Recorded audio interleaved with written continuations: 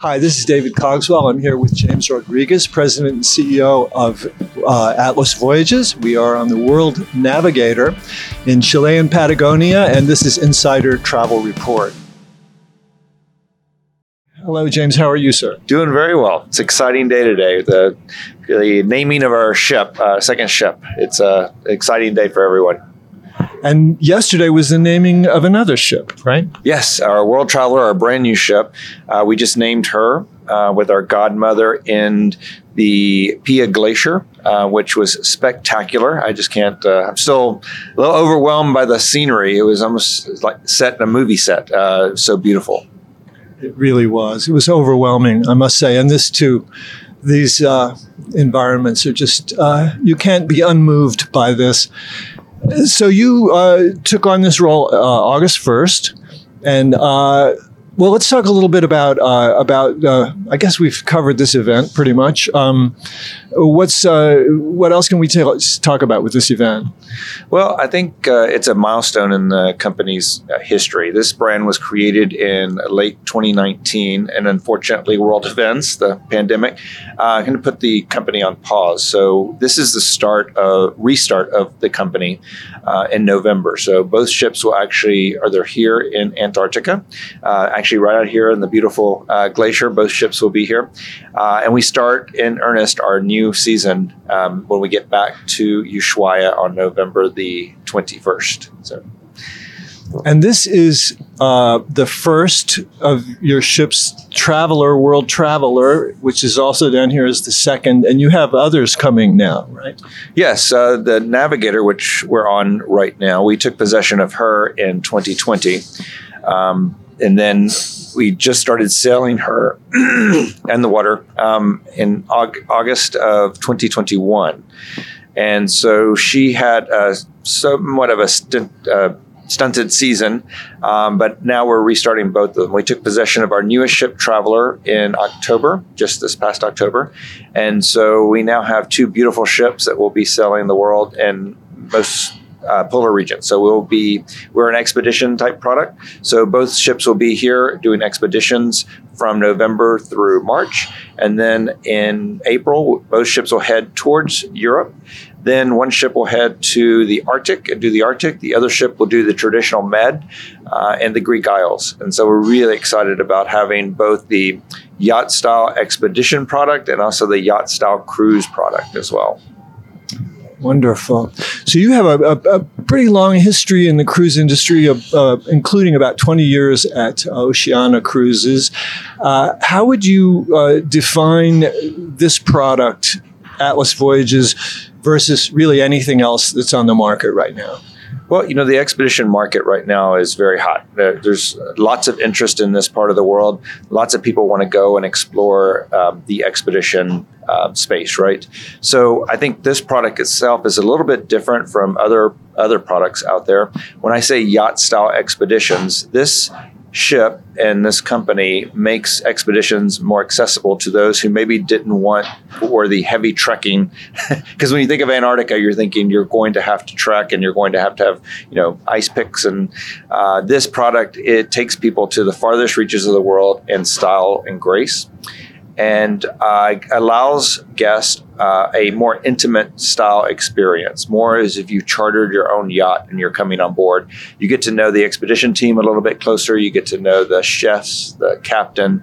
And so this environment with only 184 guests in the expedition space gives people that opportunity to get to know one another, get to know the crew and staff, and also allows you to do more landings a day than some of the larger ships itself. So I think in that respect, it sets us a bit apart from some of the competition.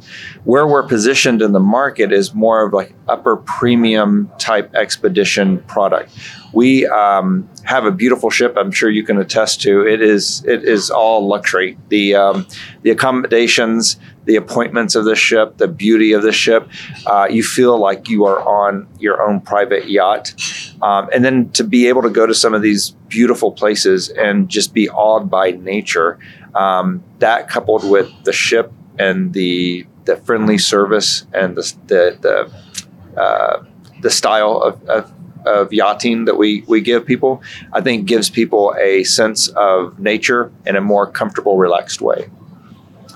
And the ship, the product itself is really focused, I guess, more on the destination than on the ship. You mentioned you don't have like a dozen restaurants or rock climbing walls or whatever. It's really, it's about comfort and getting there. And yet you're on an expedition, but you don't feel like you're trekking it or something like that. How does this, how will you be marketing this? How will you try to get this message to the market? Well, I think with our price point, it makes it accessible to not only the luxury guests, but also the premium guests who maybe want more of a intimate style cruise experience with less guests on board. And I think the price point allows them to actually get into a more of a luxury product, but at a upper premium price. So the way we market the ship is simply a yacht-style expedition product where you're coming on, it's very yacht casual, there's no pretenses, and it's a very authentic experience for the guest and the crew and staff themselves. You had mentioned the difference in the price point between a all-out luxury product versus what you're selling here, which seems quite large. What is the difference in that? Yeah. Well, every product's different and everybody has different price points, but some of the ultra luxury products that are here, which are great products in themselves, there's a product out there for everyone. A lot of their price points start over the $1,000 range per person per day at say $1,200 to $1,500. Our price point is going to start right now for this season anywhere from $750 to $950 per person per day. So you can actually see the difference there. We have an all-inclusive onboard experience. So when you get on board, the dining is all-inclusive. The premium pours are all-inclusive in the price. And the fact that we don't have 6 open seating dining restaurants or the multiple bars and lounges does 2 things. One, it makes it more of an intimate experience. And again, it is like chartering your own yacht for yourself. But it also gives us the opportunity to be very creative in menu design. So every day you're in the restaurant, there is a different type menu in the dining experience. So you're going to get the dining options that you would normally get in if you had 6 open seating dining restaurants, but you're going to get that on board this ship in our dining room and get a more intimate experience. I believe the company actually started in 2019, right? Correct. Which is obviously the worst time to do almost anything in the travel industry. But at the same time, it seems that COVID has changed the world and changed travelers, and changed the mentality. And in a sense, it, as I've heard people say, it accelerated a number of trends. And it seems as if you're actually a little better positioned now than you may have been. How would you say the market has changed since that period?